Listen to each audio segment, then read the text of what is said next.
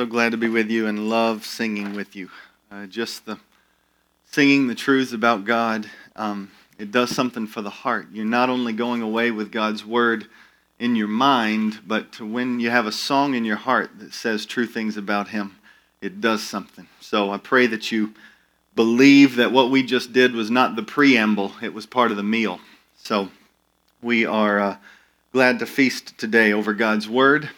And that's how He uses these wonderful things that we get to do, like singing and music. So, as you turn into the book of James, I just want to make you aware of a couple things. One is the back of the bulletin. There's several things that you can look at coming up at TCC. You can go on our website, tccraleigh.org, and check those things out as well. One thing I want to highlight, though, is we are in the middle of a push that we do annually, and this is a unique season in the life of our church, for something called the Loving the City Initiative. For 5 years, we have been praying that God would just help us with our time, whatever resources He gave us, to be a blessing to this city and to really genuinely be an outpost of love for those that are around us. Not only where we live in our neighborhoods, but specifically with where God has placed us in this facility. We are intentionally in this area because of its high level of diversity and with its proximity to poverty, and because Jesus has a keen eye and a deep love for the poor. And so we want to be a part of one another's life, because the kingdom of God is a beautiful thing that has rich and poor delighting in God together, and multiple races delighting in God together. And that's what we are praying that God would do here at this church. Now, the Loving the City initiative is how can we specifically use, when we talk about our facility, we're talking about the Loving the City Center. How can we use this facility as an outpost of love for this community? And so we are raising up money.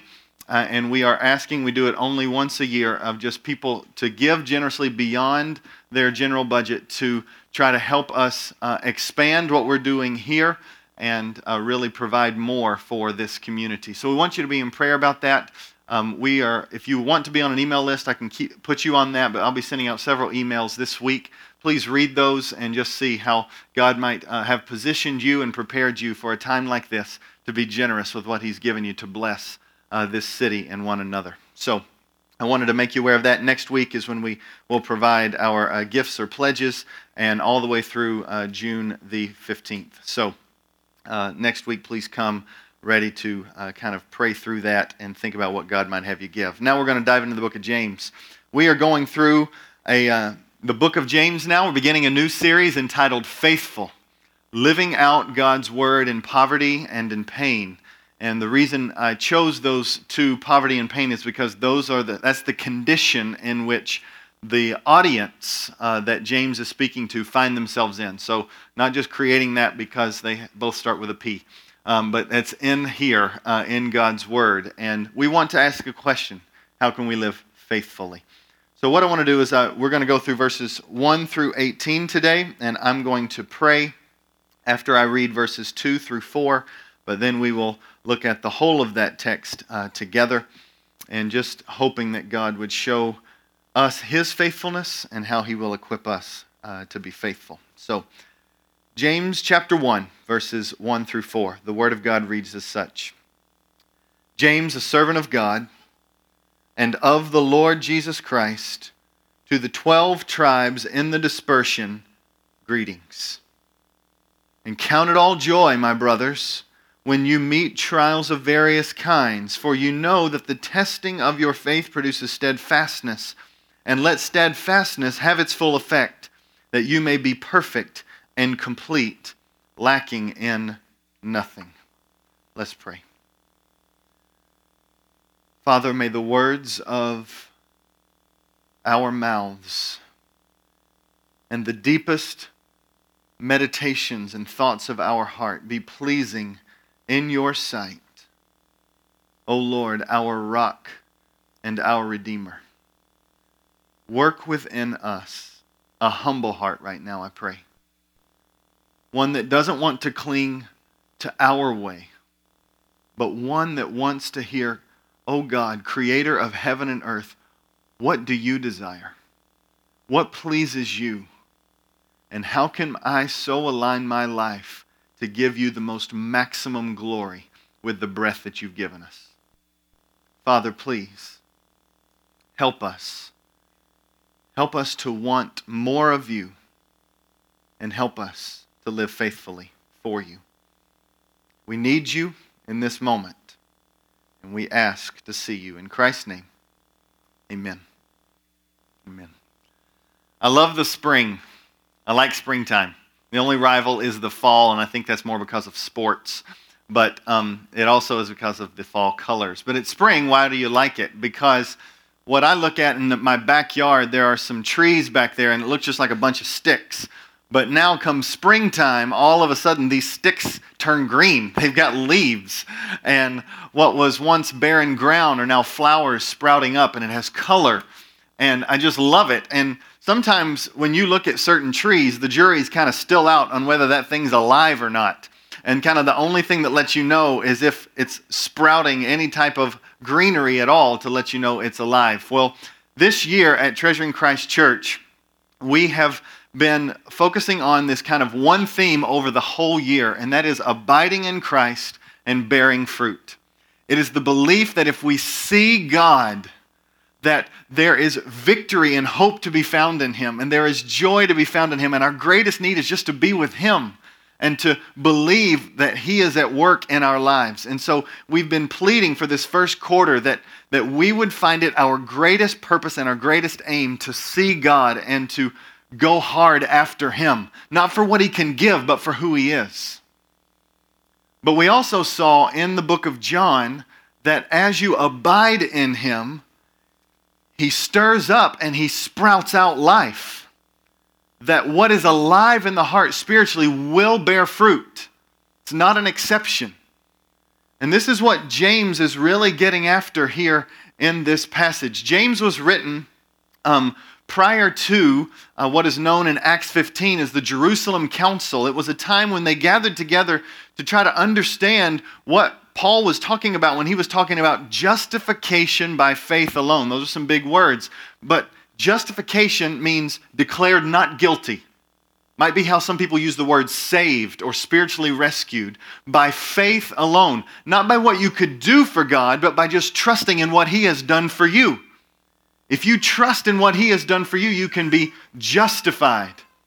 However, there's the debate in the church that if it's only by faith in Him, then we're free to kind of live any way we want. And James says, no, that although your justification is by faith alone, that faith never stays alone. That faith will produce fruit. If the tree is alive, it will produce leaves. And so the book of James is after what does it look like to be faithful? What does it look like to produce fruit? The fruit that comes from simple faith in God's work on your behalf. And so as we look at this letter, this book, it is written by a man named James. James is the younger brother of Jesus, and he was the early leader of the church in Jerusalem. So that puts this letter, if it's before the Jerusalem Council, it puts it written around 45, 47 AD, and it's primarily to a Jewish audience. You see that in verse 1. It says, to the 12 tribes in the dispersion. The dispersion were the Jews that were scattered outside of Palestine to the surrounding nations. And the 12 tribes is more looking forward to what God promises to do, not in what was existing then. That is, Israel wasn't known by their 12 tribes any longer at this point in history. They were known as the people of Israel scattered abroad. But what God promised to do was to gather in a remnant of Israel and would be a representative from those tribes. And so ultimately he's just calling out that he's writing this to a Jewish audience. And that makes sense because he was a leader of a Jewish church. But James is unique also in this way.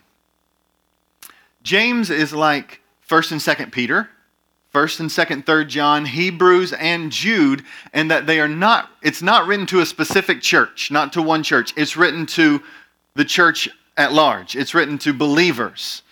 And so you'll be hard-pressed to find kind of a specific setting or scenario where he's driving at one church's issues. He's driving at what he sees as the collective issues of those in Christianity.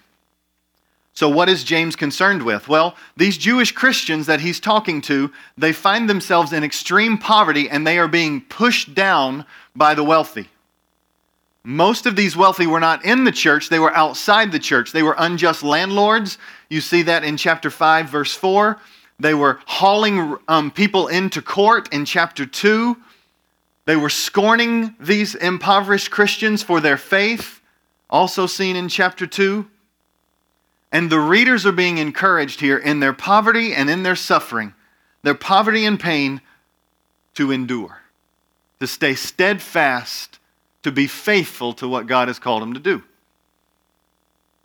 The other thing that James saw creeping into the church at large was something that we might call worldliness. It's hard to define what that is, but it's ultimately this sense that you could have one foot saying, oh, I love God, I'm trusting Him, and one foot over here saying, but I'm still going to live like I want to in certain portions of my life. Just like that's an awkward way for me to stand, and eventually it'll make me do a split, and that'll be painful. James is saying it's going to be painful for your soul. If you try to keep one foot in over here, yeah, I'm doing God thing, I'm being religious, and one foot over here saying, but I'm still going to please myself when I want to, how I want to. James says that will crush the soul, and it's not true following. Friendship with the world is hatred towards God, he says in chapter 4. Serious language. And so we want to know what James says here, because as God's word, it's going to teach us what it means to be faithful.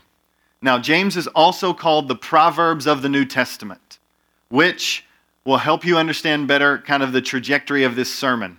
Proverbs are kind of, you're not going to find a linear path. Oh, well, this is a thought that follows this thought that follows this. You're going to find a bunch of kind of more random thoughts connected together. And that's how James is going to roll. What you see at the beginning of James is he talks about how to endure in trials.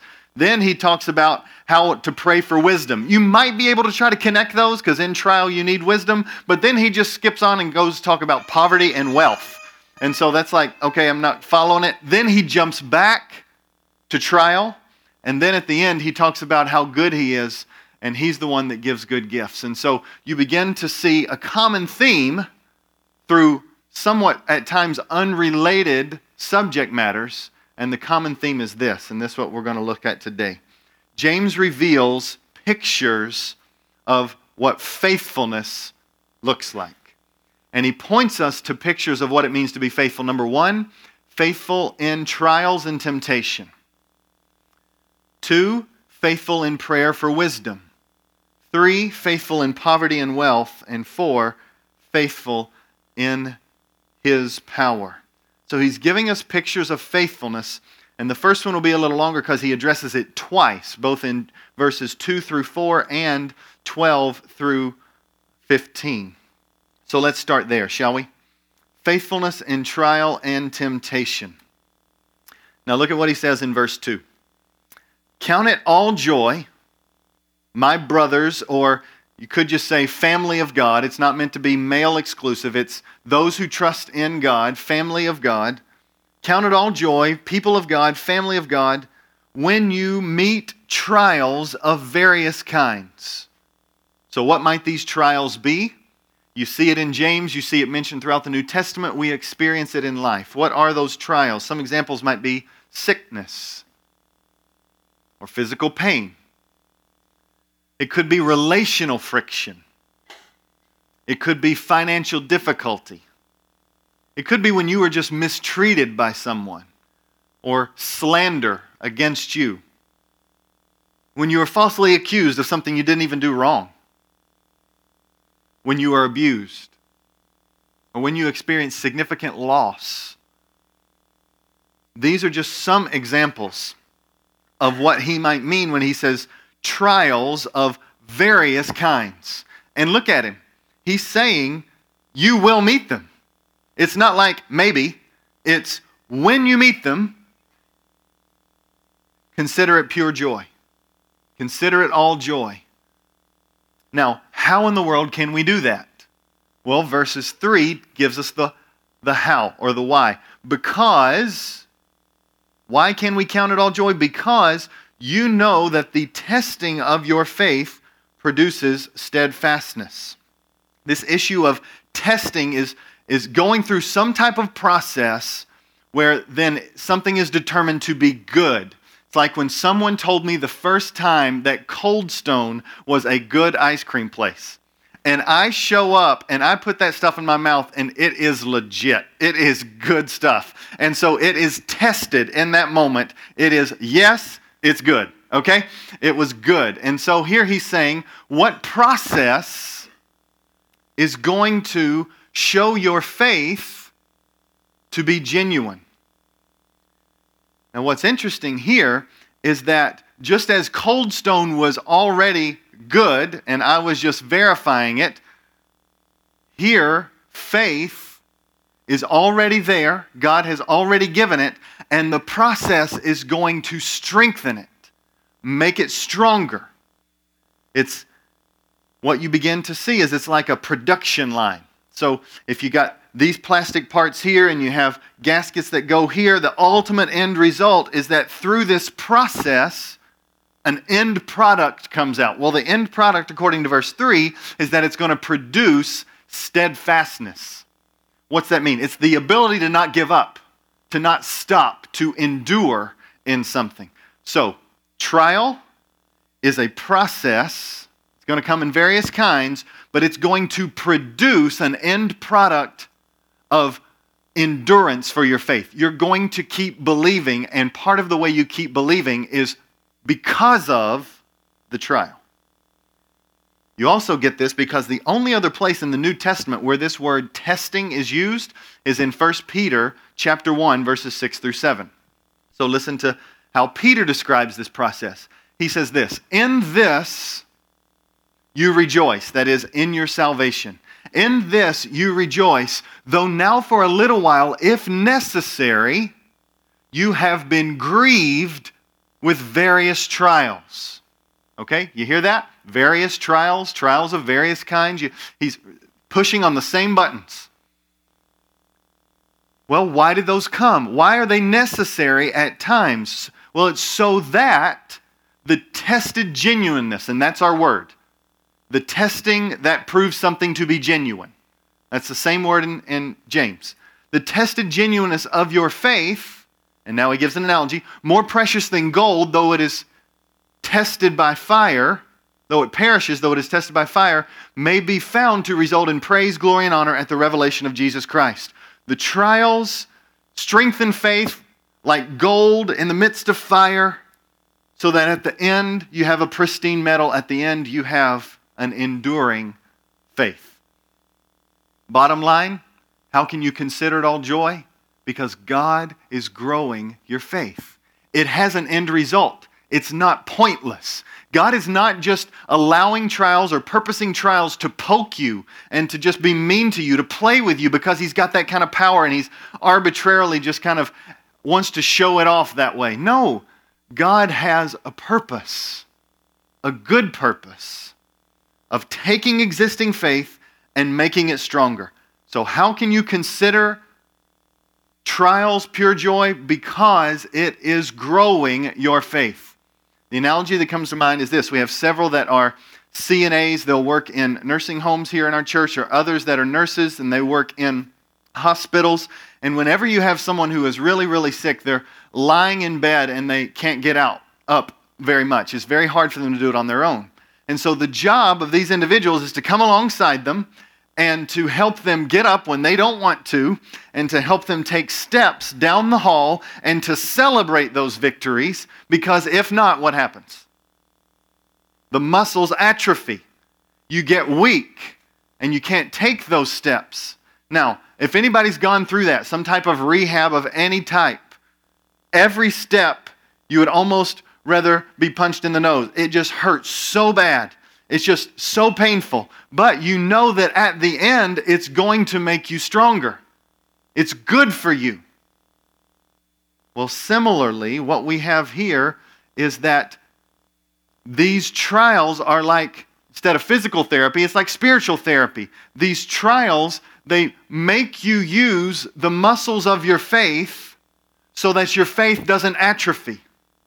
You go through difficulty, you are forced to press into God or you'll pull away from Him. Your faith is tested. But in that trial, you press into Him. I've had arguments with my wife, and in the moment, it's just like, why is this happening? Why was Sean being a bozo? And I'll feel guilty about those things. Why is this? But what it has caused me to do is it's taught me.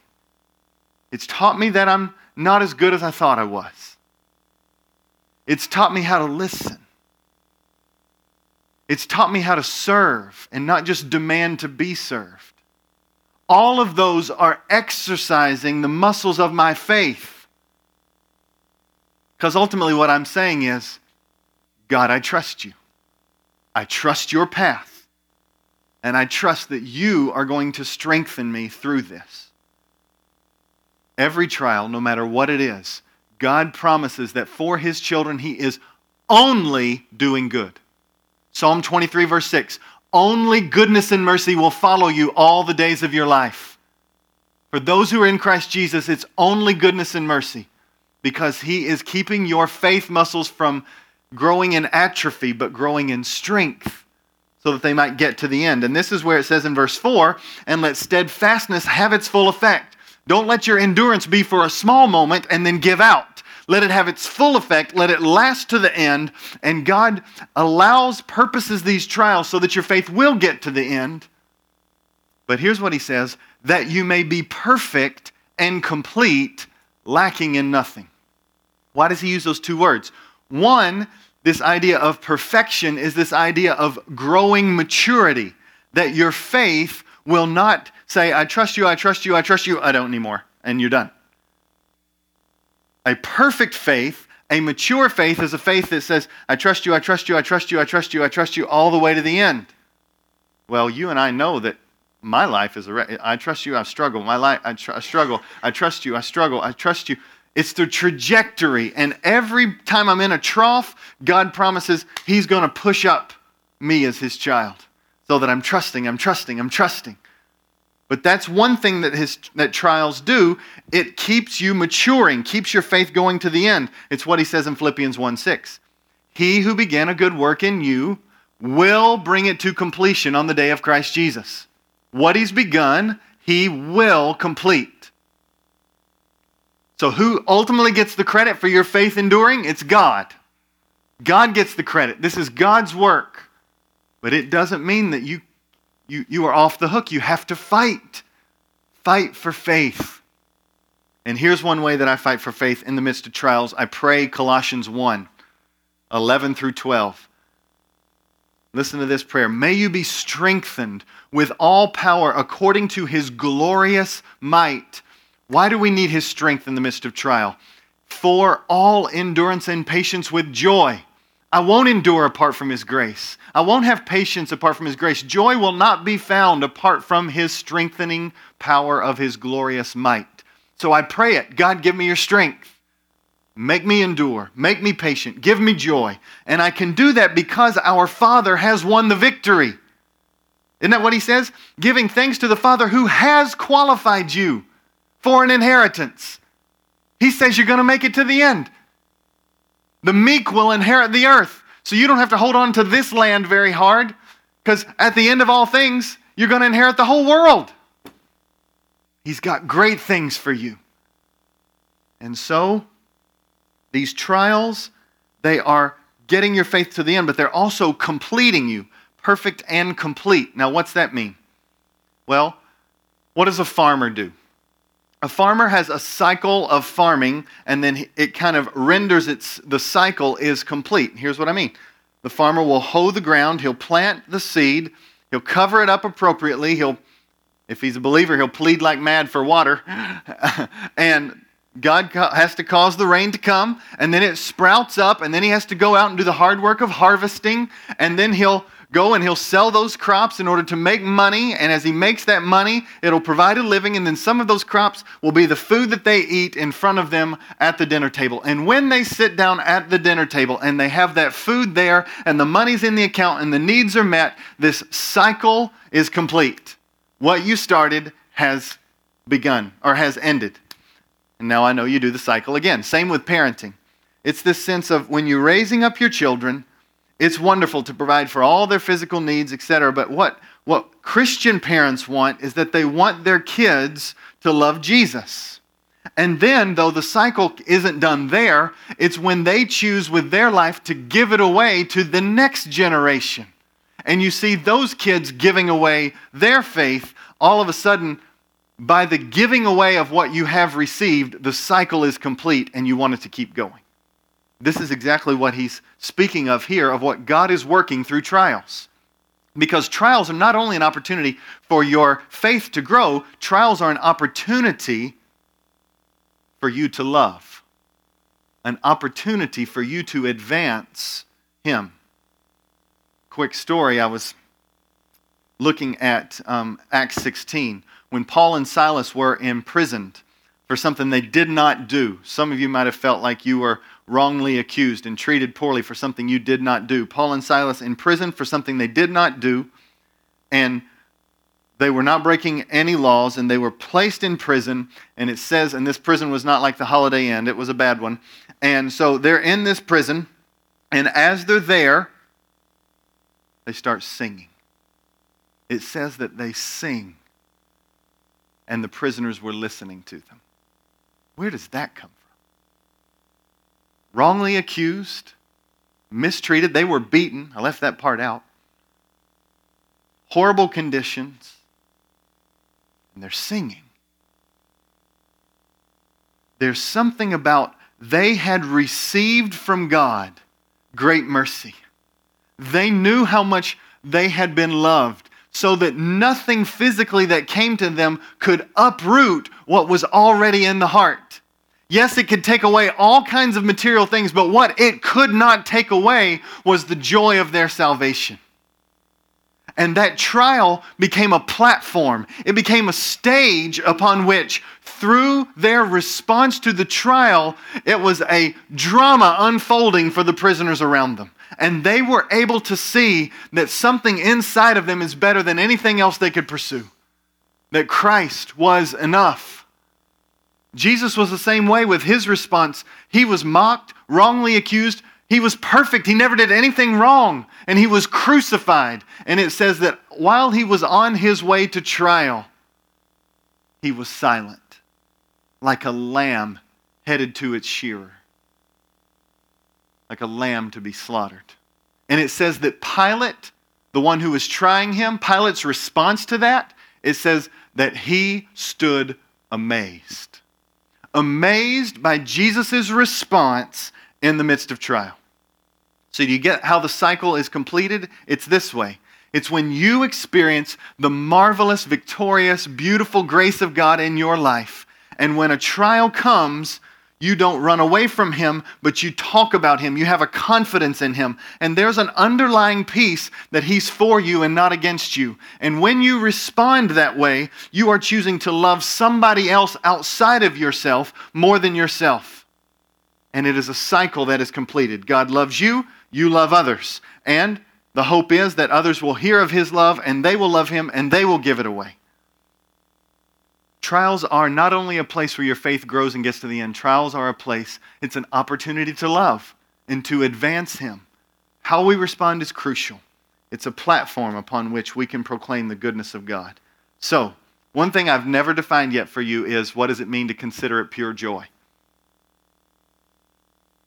I'm telling you, the reasons you can consider it pure joy is because it's growing your faith. It's not purposeless.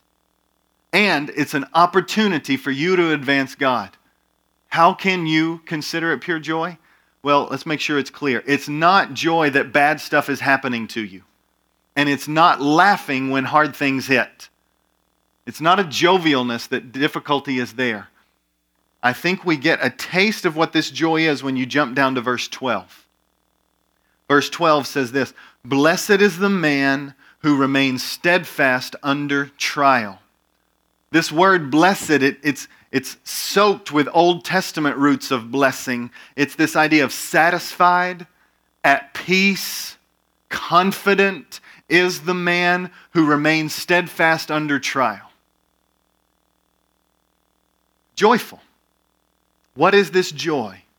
It is a peace and a rest that you know God is at work behind the scenes. Sometimes you don't even see it, but He is at work through your trials. And it is a confidence that He is good and He has not stopped loving you. But I want to throw a little bit more gas on the heart of joy in the midst of trial, because James does. Look at what he says in verse 12. For when he has stood the test, he will receive the crown of life which God has promised to those who love Him. You see what he's doing? He's pointing you to the reward. This is parenting 101. You don't just tell a child to stop doing something. You also show them the beauty of doing something that's right. God does not just, He's not just a rule book that says, stop it. He's saying, look at how much better it will be when you run hard after me. And this is what He says. You will receive the crown of life, and God has promised it to those who love Him. Now, some of you might be tempted to smuggle in your works into that love. Like, do I love Him enough? How do I know I'll get that crown? Do I love Him enough? That's not the gospel. The gospel is you only love because He what? First loved you. The fact that you love Him at all, we're not talking about are you a 10 out of 10 or are you a 1 out of 10. The fact that you love Him, mustard seed of faith, you will receive a crown of life because God has first loved you. And what is that crown? I've always thought, okay, it's weird. Am I going to really genuinely get a crown, with jewels around it? Is that how it's going to roll? Well, back in those days, that's actually not the kind of crown it was talking about. It was actually like a wreath that was placed around the neck for the one who had just finished the race as the victor. It was also used to put around the neck of an emperor who had won a battle, who was victorious in battle. And so what he's articulating is that the victory has been won for you in Christ. And when you come to that last day and you stand before Jesus, His victory in your life will have been proven and completed, and it'll be perfect, and you will lack nothing, as it says in verse 4. You'll lack nothing. Ever increasing joy forever, no suffering, no night, all glory, all beauty. You'll be there. But it will be a crown that is placed on your head like a spiritual wreath, so to speak, because what is the crown? It is life. The contents of the crown are not the leaves around the neck, it's eternal life. You're going to be given life. That's your crown. A life that never ends. A life that's in the presence of God. And God promises that eternal life for those who love Him. That's another way to talk about faith. Faith is not just mere belief. That's why we've named the church Treasuring Christ Church. It's not just believe in Christ Church, it's treasure Him. Belief, genuine belief, adores Jesus, has affections for Him. And this is what he's talking about here. Now, what's interesting when you're in trial is that many times that testing is also a grounds for temptation. Right? You're tempted sometimes to get angry at God. Sometimes you're tempted to get angry at others because you're out of control and you don't know what to do about this trial. Other times you're tempted just to numb your feelings in the midst of trial, and so you're tempted towards placing other things before God. Drugs, alcohol, people, TV, whatever. You just soak yourself in something that gets you out of a reality so that you don't have to deal with what's in front of you. Trials are a seedbed for temptation. Here's what the people that James was addressing were doing.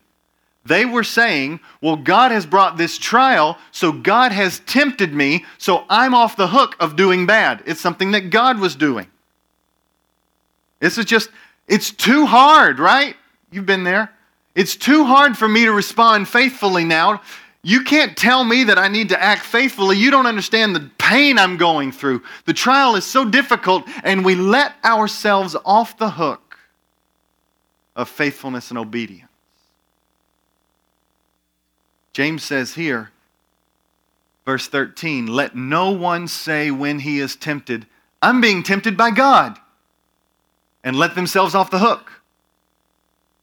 As if God were the one that did something wrong. No, it says, for God cannot be tempted with evil, and he himself tempts no one.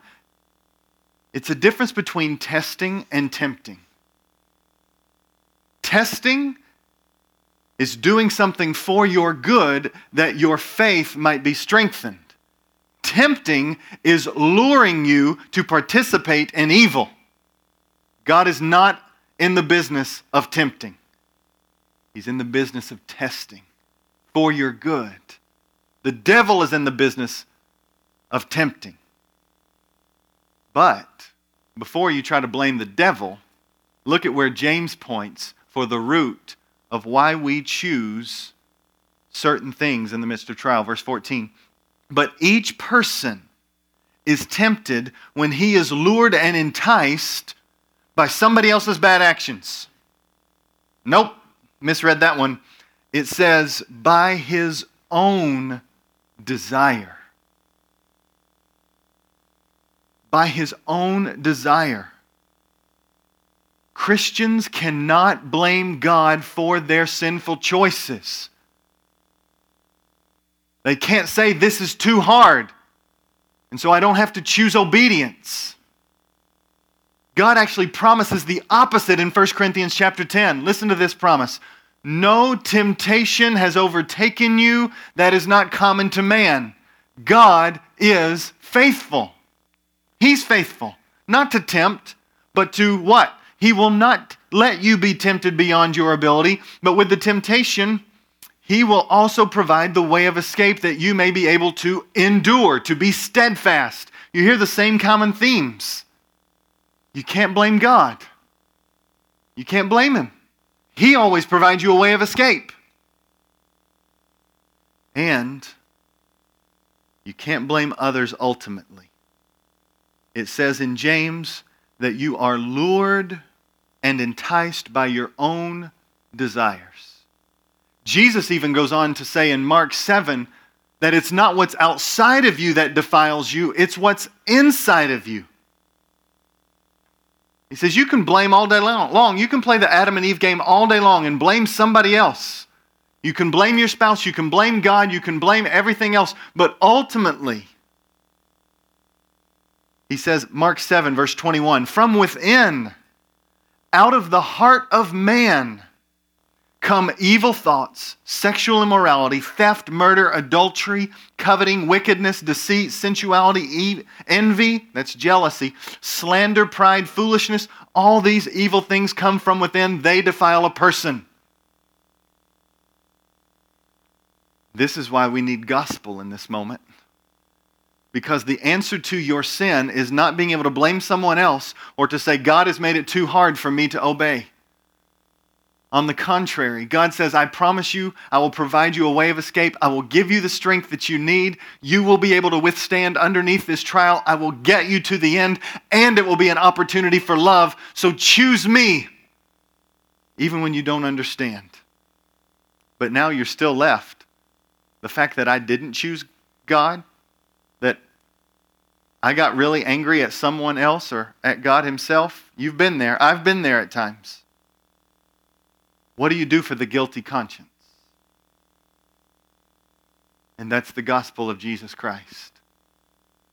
It says, yes, you sinner, you deserve condemnation. You deserve separation from the beauty and intimacy of your relationship with God. And yet God sent His Son Jesus to be condemned on our behalf, to be forsaken in our stead, so that anyone who would trust in Jesus, confess their sin, and say, Jesus, you are my only hope, His death is placed on their account. Guilt is washed away, and you can stand forgiven. not standing trying to work yourself out of sin, or trying to blame others to make yourself feel better, or trying to numb yourself with other things. Go to Jesus. He is a good Father, and He loves you. And so James ultimately says, there is a way for you to be faithful in trial and in temptation. And he shows us how we can consider it pure joy, because it grows our faith, produces steadfastness. It's an opportunity to love, and there is a crown of life awaiting all those who choose Him. Now, the other ones are really short. Aren't you glad? Here we go, verse 5. Faithful in wisdom. If any of you lacks wisdom, let him ask God, who gives generously to all without reproach, and it will be given to him. What is happening here? You could even think about trial, where at the end of all things, it says in verse 4, you will lack nothing. Right now, you lack things. You lack wisdom. What is wisdom? It's what degree should I choose? What job should I take? Issues of timing, like when should I do this or when should I do that? Or how should I approach this situation? Or what should I say in this moment? These are all issues where you need the wisdom of God. You need His heart, you need His mind, you need to know how to proceed. And He says, when you lack it, what you do is you don't try to solve it on your own, and you don't just first go to other people, although going to other people is good. You first ask God. Why? Because it says in verse 5, if any of you lacks wisdom, let him ask God, who gives generously to all without reproach, and it will be given to him. God is generous to give you wisdom. I can't tell you how many times I have prayed that myself and prayed it over people. Oh God, give us wisdom in this moment. I believe you are generous and you delight to do it. God, do it. But when you are praying, the emphasis is not only as much on what you are praying for, but how you are praying. Once again, he is alluding to wisdom of the world and wisdom of God. It is the wisdom that God wants to cultivate. His wisdom is found in the fear of the Lord. God, I love you. I treasure you. What you say is best. But some people want to keep their foot in the wisdom of the world and to say, no, this is what's right. This is good. This makes sense. This isn't foolish. The world, this is culturally acceptable. And here he's saying that is a double-minded way to pray. It's double-minded. It's got two minds going like this. What we need to pray is with a single-minded heart of faith that says, God, you have the perfect plan, even though I don't understand it. Your ways are best, and I want to follow you. So, how do we faithfully pray for wisdom? I think these three things. One, so I'm picturing the scenario. What do you do when panic sets in and you're just wondering, what in the world am I supposed to do? What path am I supposed to take? What is wise? What do you do? And I think these three things might help us. One, he says, ask. That is, bathe it in prayer. Ask the one who has promised you he is generous. You ask him for wisdom. Now, two, you have to ask, does God in his word give us a clear command about this situation that I'm in? Not just, do I like what he says, or does it seem practical, but I want to do whatever God's word says. So when you're tempted to ram into the person or to cuss them out when they cut you off in the road, there's some clarity from the Bible that you don't have to pray about it, okay? Don't do it, okay? Don't cuss them out. Don't ram them in the back. Don't stop the car and try to give them a piece of your mind.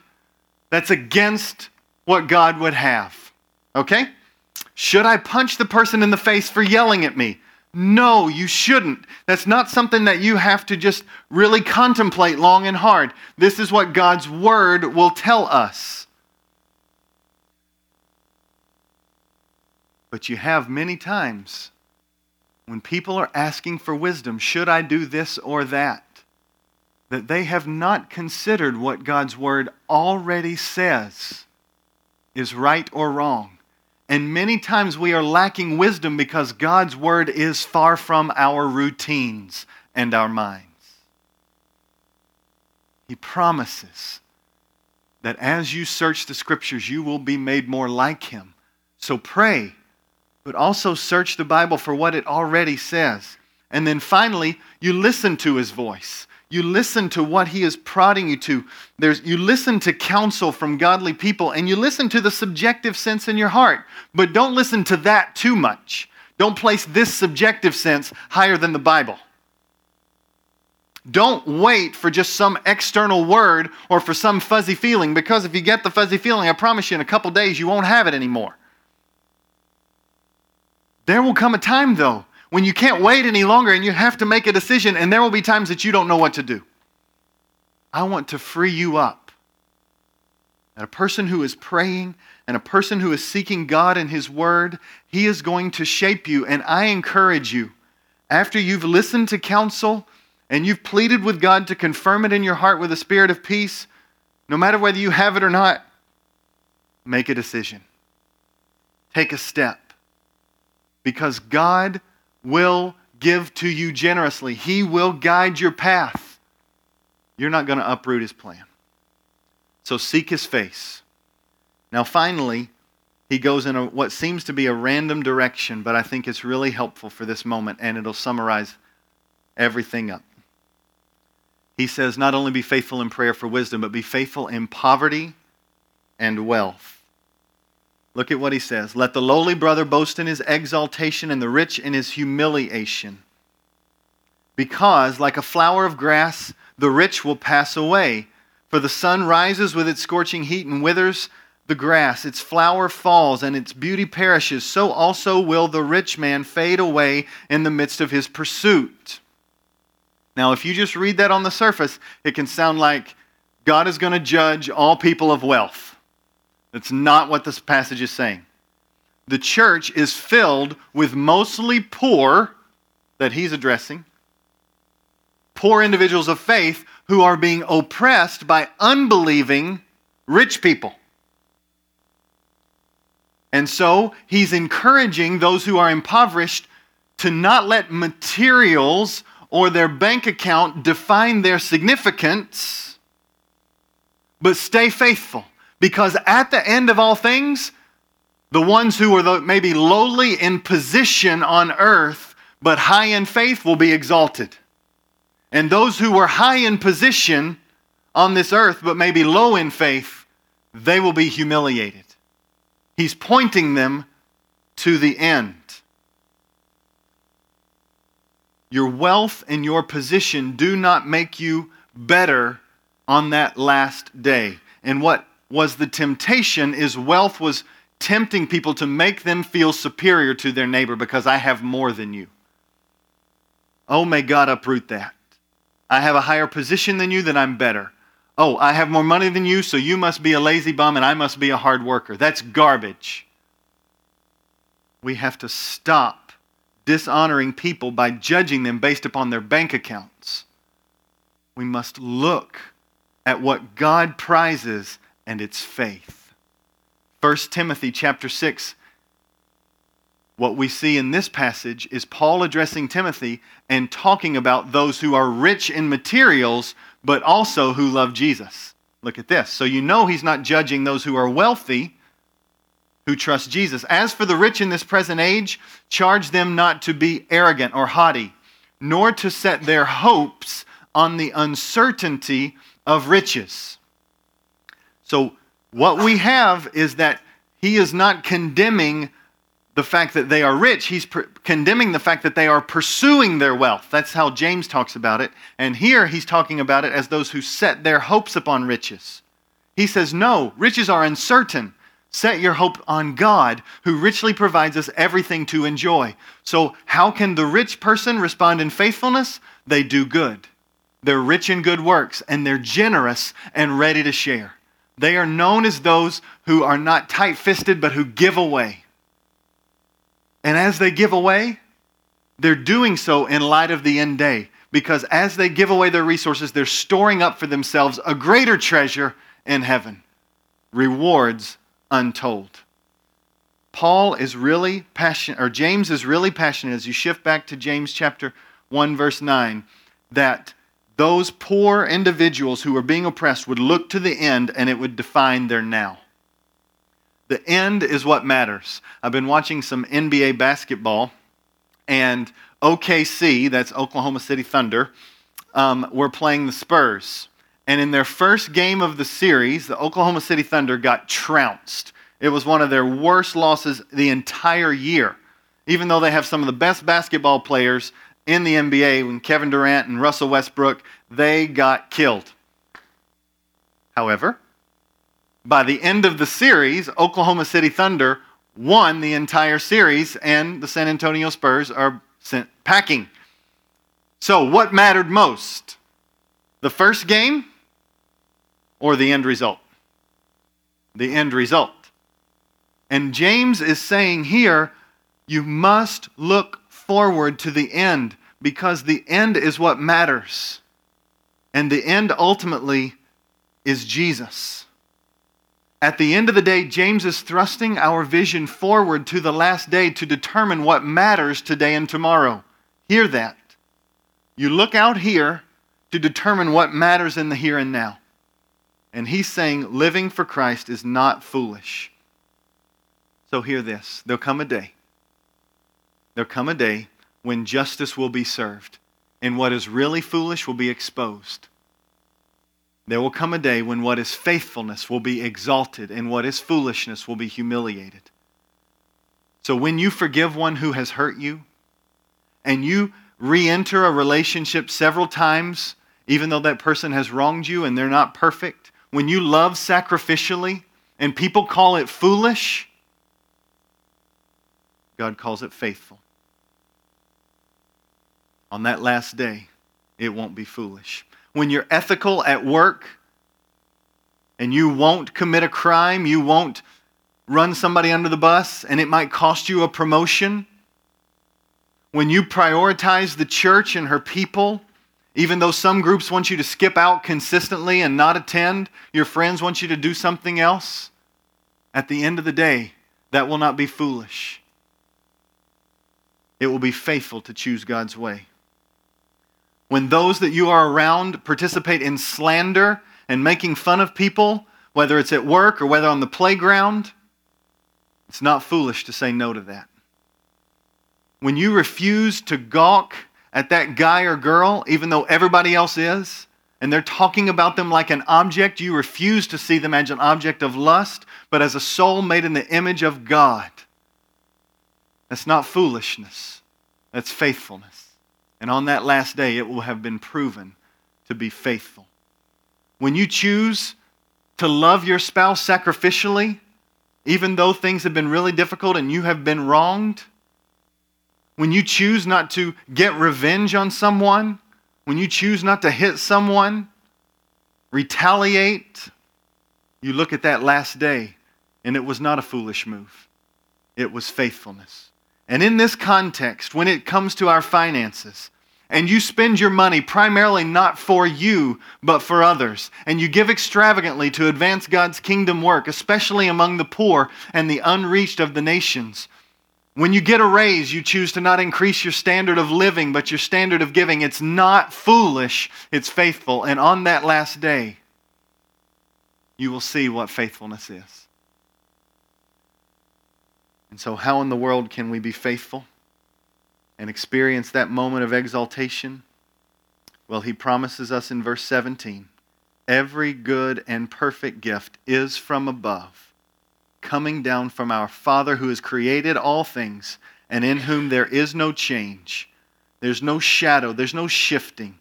He is consistent, and he will give you everything you need. He's already told you. You need wisdom? Ask him. He'll give it. In your trial, he'll get you to the end. He's for you. It's an opportunity to love. Friends, he loves you.